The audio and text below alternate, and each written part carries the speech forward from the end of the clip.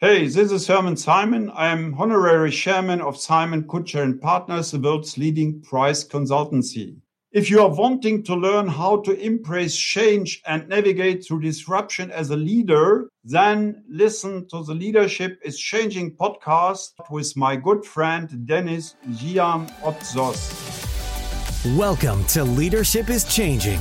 Each week, we and our guests provide information and insights through exploring leading change. This is taking your leadership to another level by finding the balance between executive excellence and personal well-being through stories that inspire real change.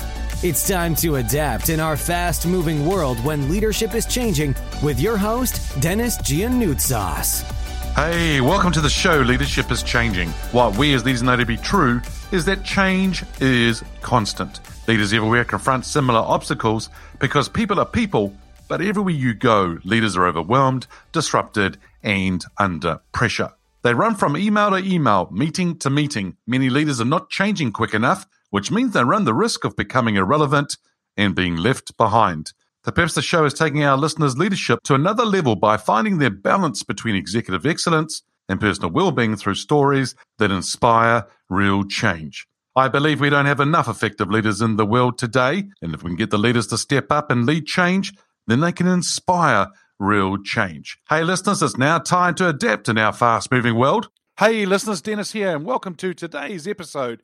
Great to have you here with us. I have a wonderful guest with me today. His name is Herman Simon. He is a world-renowned management thinker, consultant, pricing expert, entrepreneur, and leading authority on Hidden Champions business model. He is the founder and honorary chairman of Simon Kutscher and Partners, the world's leading price consultancy with over 1,700 employees and 42 offices worldwide. Simon is also the author of 40 books in 30 different languages, including the worldwide bestseller Hidden Champions. Herman, a massive welcome to you. Hi, Dennis. I'm looking forward to our discussion. Excellent. Now, what I normally ask my guests is, whereabouts in the world are you today? I am in Bonn, Germany, the former capital of Western Germany, and we are in a wonderful region here with the Rhine, hills, wineries. The weather is mixed, but the trees are starting to blossom, so it's the best time of the year here. Yeah, beautiful. So Europe is in spring, and it's beautiful, and the Rhine River area, just beautiful place to be. So, very lucky, very fortunate indeed to be there. Now, Herman, I've given a little bit of an introduction to your background. Tell me, is there anything else you'd like to share about your background? I grew up in a small village on a farm, and that was in the 50s. It was like the Middle Ages, so we had no machines on our farm, all was manual labor. But I still have a very good memory of that time. Then I studied in my first life. I was a professor for 15 years. And then I founded a consulting company, which you mentioned, Simon Kutscher and Partners, and led that company for the next 15 years. So that is basically my career. Another important period was my time in the Air Force. Originally, I wanted to become a starfighter pilot, which was the fighter plane of the German Air Force in the Cold War, but I failed due to eye weakness. Still, I joined the Air Force, and that was important as an experience as a young leader. I will come back to that. Very good. And I see that Simon Kutscher and Partners, that the organization, sort of the main area is probably sort of focuses on several areas, but one of them is around pricing consultancy. Tell us a little bit more about that. Yes, we are the global leader in price consulting with 700 people, as you mentioned. And price theory, price management was my research topic during my time as a professor. And I always had the ambition to apply the insights, the models, not just to develop theory. And so we founded the company. We were the innovator, the pioneer in this field. And this is the foundation for our global market leadership today. Yeah, and you and I were having a little bit of a chat. Now, we're not going to say what the number is, but I just think that you and I, both in our ages and our careers, both have left the corporate world to go and start our own businesses very late in our corporate life. What was that transition for you like? I once had a discussion with my wife. My wife was a teacher, also tenured for life, and I was a life tenured professor. We both gave up our secure jobs and founded companies. My wife founded a company in the media sector, I in consulting. And we were asking ourselves, why did we do that? Nobody understood that.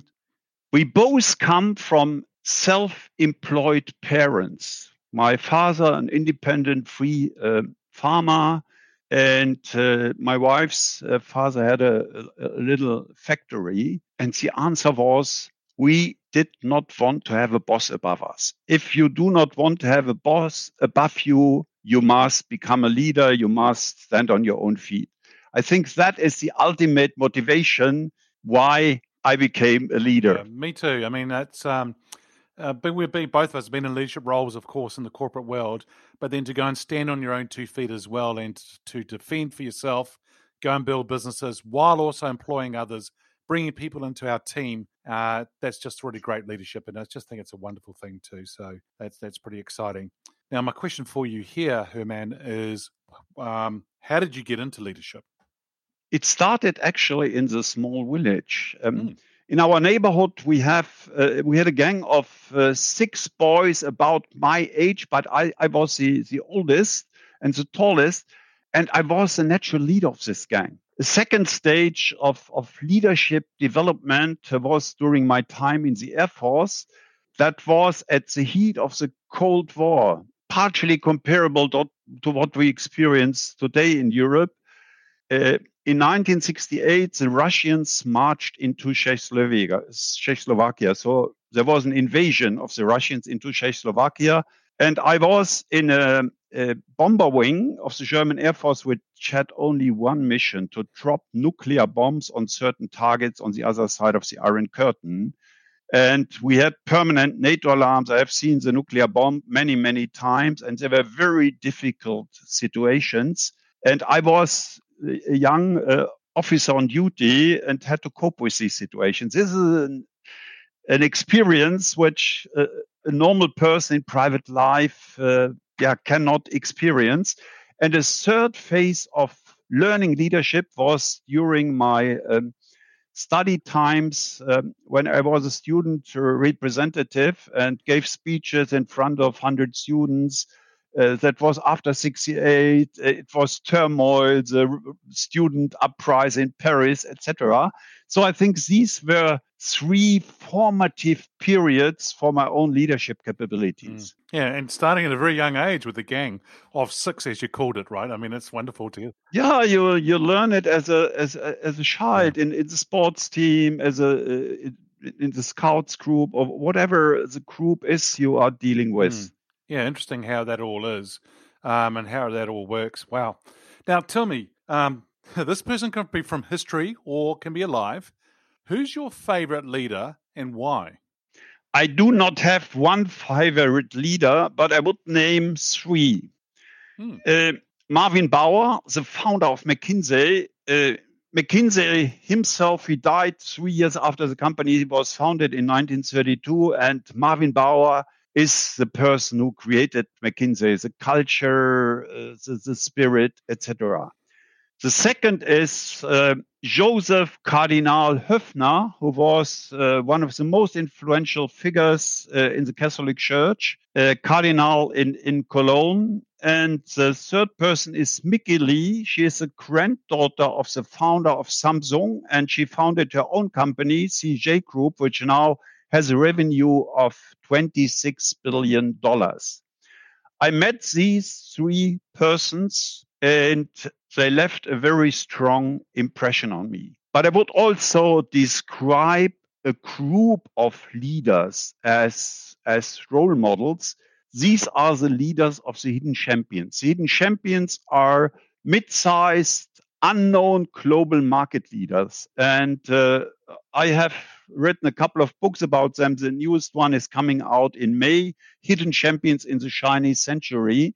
And these leaders, often founders, they deeply impressed me. And they're characterized by certain traits which are somewhat unique. First, the unity of person and purpose, a total identification with what they do. Second, their ambition to be the best in their market. That's why they are world market leaders. Then focus, or you could call it single-mindedness. Only focus leads to world class. And fourth, the ability to inspire others. As a leader, you cannot do it alone. An artist, a painter, an author can become world famous on his or her own, not a leader or an entrepreneur. And this ability to inspire others, I take that back to St. Augustine of Hippo. He said, the fire which burns in you, you must ignite in others. So this is the world of the leaders who deeply impressed me. I also met many famous leaders. I met Bill Clinton. I met Mikhail Gorbachev and hundreds of leaders of large corporations. They impressed me much less than the people I just described. Interesting, isn't it? So we've got world leaders and so forth, but those who really impressed you were the ones who are the hidden champions. And I love the different areas you talked about: unity of purpose, the ambition to be the best in their own market, and then what they do in their industry and so forth. Focus, which leads on to world class, and of course the ability to inspire others. That's brilliant. I think that's wonderful attributes or things for them to have. But you actually you took that from that, which is really great. And I love that. I was going to say to you a question, which was, if you had a chance to meet them, what would be a question you ask them? But you've met them all, so that's I can't really ask you that question. But that's all good. I think that's wonderful. Tell me something. What was the difference between those world-class leaders versus those hidden champions? Was there anything that was different about everyone, or was there something that they all had in common, but there was a little bit difference because of stature and things like that? I don't know how to call it. Yeah, I think it's difficult to describe. And if you ask me, why did they impress you so much? I cannot articulate that. But I think the true difference is in the core. Many so-called leaders play a role. These leaders who impressed me, they did not play a role. They were what they did. They walked the talk. They were genuine. I think this core is the core of true leadership. So that's, for instance, expressed in the unity of person and purpose, the total identification with what they do, and that creates vis-a-vis the employees or vis-a-vis other people a huge credibility. They don't talk much, but they convince through what they are. For instance, I had invited the Cardinal of Cologne, which I mentioned, a big conference which we did in the 80s on business and the church. And so he said he had 4 doctoral degrees, own doctoral degrees in theology, in philosophy, in law, and in economics. So he said, no, I don't do it. And it was totally clear for me that there was no discussion. But then he recommended a cardinal from the Vatican, who was also an expert who gave the speech at this conference. This, they say something, and it's solid. It's like a rock. Strange experiences. Wow. Fantastic. I was going to say to you before, I think a lot of it is that they're very influential people, but also they become the leader rather than playing the role of the leader, as you were saying. That's good. Wonderful. Now tell me, the title of the show is called Leadership is Changing. When I say that title or that statement, what does that mean for you? It's ambivalent. I would say both statements are right. Leadership is not changing and leadership is changing. leadership is not changing in the fundamentals. The fundamentals which I learned in the 3 stages I described, and which I describe in a lot of detail in my autobiography, Many Worlds, One Life, a journey from farmhouse to global stage. These fundamentals do not change. Also, the aspect, the traits I described with these exemplary leaders. But the concrete content and the tools of leadership change, of course. When we talk about the values of employees today, they are much more related to purpose, to social aspects, to environmental aspects than these values were 20, 30 years ago. And of course, as a leader, you have to respond to these changes. And you also have to use the tools. The internet, digitalization make things possible which haven't been possible. I introduced, for instance, that was in the late 90s, a weekly newsletter. Practically everybody does that today, where I was able to address all employees every Friday at 9:00 European time. So the people in Japan and in San Francisco could read it within normal office times. These are new tools which you can use. You can talk to people who are remote by virtual software, etc. So the fundamentals of leadership haven't changed since Caesar's time 2,000 years ago. The concrete values and the tools are adjusting, and you have to go along with that as a leader. Yeah, I love it. I love it. I love how you're saying it as well, because it is the values and it is the tools that are changing. And so what's really interesting here is that you're right. I mean, there's a lot of leaders who are sort of being left behind. Why? Because if they're not changing quick enough along those tools and so forth that you're talking about, then they will get left behind and they become irrelevant. Yeah. So the important thing is you just can't sit on the foundations today. The foundations is the foundations. What we do with those foundations and how we apply it is what's really important for everybody today to move forward. Yeah, that's good points. Now, we're talking about the tools, we're talking about the digital side. What's quite interesting here, Herman, is that data, social, technology, science, business is getting faster and faster all the time. And we're living in a very fast-paced, ever-changing world. In addition to the foundations, in addition to talking about the tools and so forth, is there anything else that you think makes a leader successful in today's fast-paced, ever-changing world? Yes, I again have a twofold answer. You're right, the world is changing very quickly. And of course, the leader has to adjust to that. We have this buzzword, agility, etc. But in the same time, the leader has to remain distant, detached, and occasionally step back, not to be overwhelmed by the daily news and information, but think deeply about what does it mean. If you think, for instance, of the role of an investor, there is a fashion company of today where the stock price is going up, but you have to stand back and think, what is the long-term development? What are the consequences? And let me give you a concrete example. Currently in Europe, everybody is deeply concerned about the situation in Ukraine, the problems with Russia.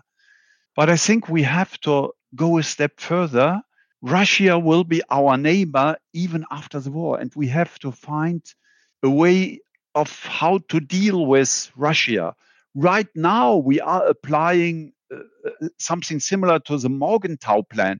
The Morgenthau Plan was a plan after the Second World War developed by the Treasury Secretary in the US, Morgenthau, to make Germany a rural country, to destroy the industry, etc. And the alternative was the Marshall Plan, which was actually implemented, which helped Germany to rebuild its industry, etc.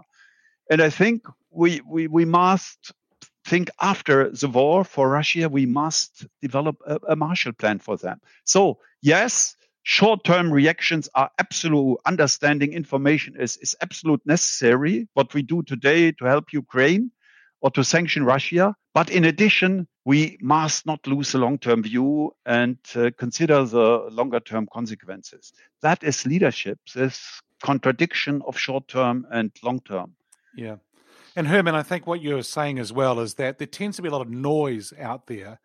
And if the leaders actually just step back and stop and think, because I don't think that a lot of leaders are doing that enough from what I'm seeing. And I'm not sure whether you're seeing that as well. I think if they take time to stop, step back and think, then they can be more strategic. Then they can decide where they're wanting to go. Are you seeing that, or do they need to do this more? Yes, that's right. But you should not underestimate the pressure under which leaders stand from day to day. So it really requires self-discipline to step back and close the door in order to be able to think. Yeah, very much so. And I noticed a leader the other day, their phone was ringing. We were in a meeting, and I could see that they were looking at the phone and they wanted to take it.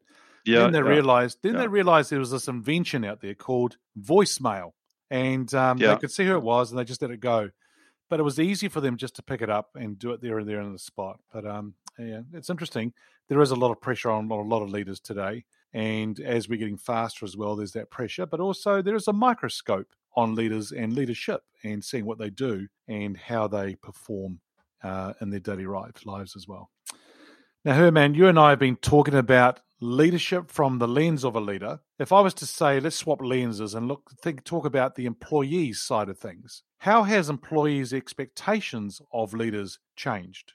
I'm really surprised about the changes in the last 2 years, also induced, I think, by Corona, by COVID-19. Soft values like purpose, meaning of work have come to the foreground. We have now in our company officers for integration, for culture, for diversity, or what we call ESG, environmental social governance, has really gained so much in importance. I think that is to a large degree of the consequence of COVID-19, people working partially at home, in the home office, thinking more about the meaning of their work, of work-life balance. So these values have gained so much in importance. And as a leader, you have to respond to these changed needs of your employees. Mm-hmm. Yeah, it's changed a lot, of course, in the last 2 years. Yeah. On the other hand, I would mention that leaders must not neglect the economic aspect of the business. Private companies must remain profit-oriented. I just published a book, True Profit. No company ever went down from turning a profit. So I see a little danger with some leaders that they neglect this because profit is the cost of survival. What do you think is what's causing them to neglect it? The speed of change is neglected, especially with regard to digitalization. That's currently short-term the most neglected aspect. Do you think that there's so much happening, there's so many other things out there, pressures, and that their eye has been taken off, that focus has been taken off the profit and looking elsewhere? Is that what you're saying? Yeah, that's partially true. Another aspect which I see is as underestimated, as underperceived is China.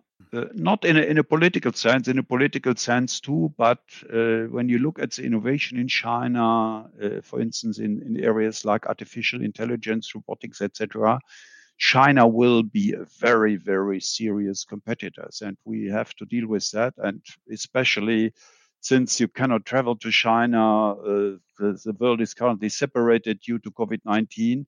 We are not close to the game there, not close enough to the game, what is going on there. Yeah, very much so. Yeah, good points. Now, Herman, I've got one more question for you here, and that is, I'll get you to get your crystal ball out as I say it to the people I interview. Where do you see leadership being in 5 years? Again, I say the fundamentals do not change. What artificial intelligence, blockchain, Bitcoin, quantum computing will bring for leadership, we still do not know. But I think that the world will again dramatically change in the next 5 to 10 years. We are in many areas, also energy included. I just they got from a patent attorney an innovation for heating purposes, totally new system based on quantum theory, which will be 3 times more efficient than heat pumps. And we will face a tsunami of innovations in the 5 to 10 years because the pressure is so high from the environment, from the energy, etc. And of course, leadership has to cope with that, to understand it, to find the right business models. So it will be a turbulent and very demanding time for leaders to come. Well, it's going to be an interesting time for a lot of leaders to think about that for over the 5 years. Now, Herman, I'm going to just bring things to a close, and I don't know whether, but I want to say thank you for joining us on today's show. If our listeners are wanting to get a hold of you, where should they go? Very simple. My page is hermansimon.com. Herman with 1 R, 2 N, Simon in one word.com. Excellent. We're going to put that into the show notes. Herman, once again, thank you for joining us. It's been a real pleasure. Is there a motto that you might want to share with our listeners? I have one life motto, which is from the Roman philosopher Seneca, in Latin, per aspera ad astra, which means on rough roads to the stars. You have to strive for the stars, but don't expect it will be an easy journey. The roads will be rough, but never lose the stars out of your sight. Per aspera ad astra. Awesome. What a way to end. So, Herman, thank you once again. There you go, listeners, on Rough Roads to the Stars. Hey, listeners, what we as leaders know to be true is that change is constant. Change is incredibly scary, especially with the unknown and unfamiliar territory. It's time to adapt in our fast-moving world when leadership is changing.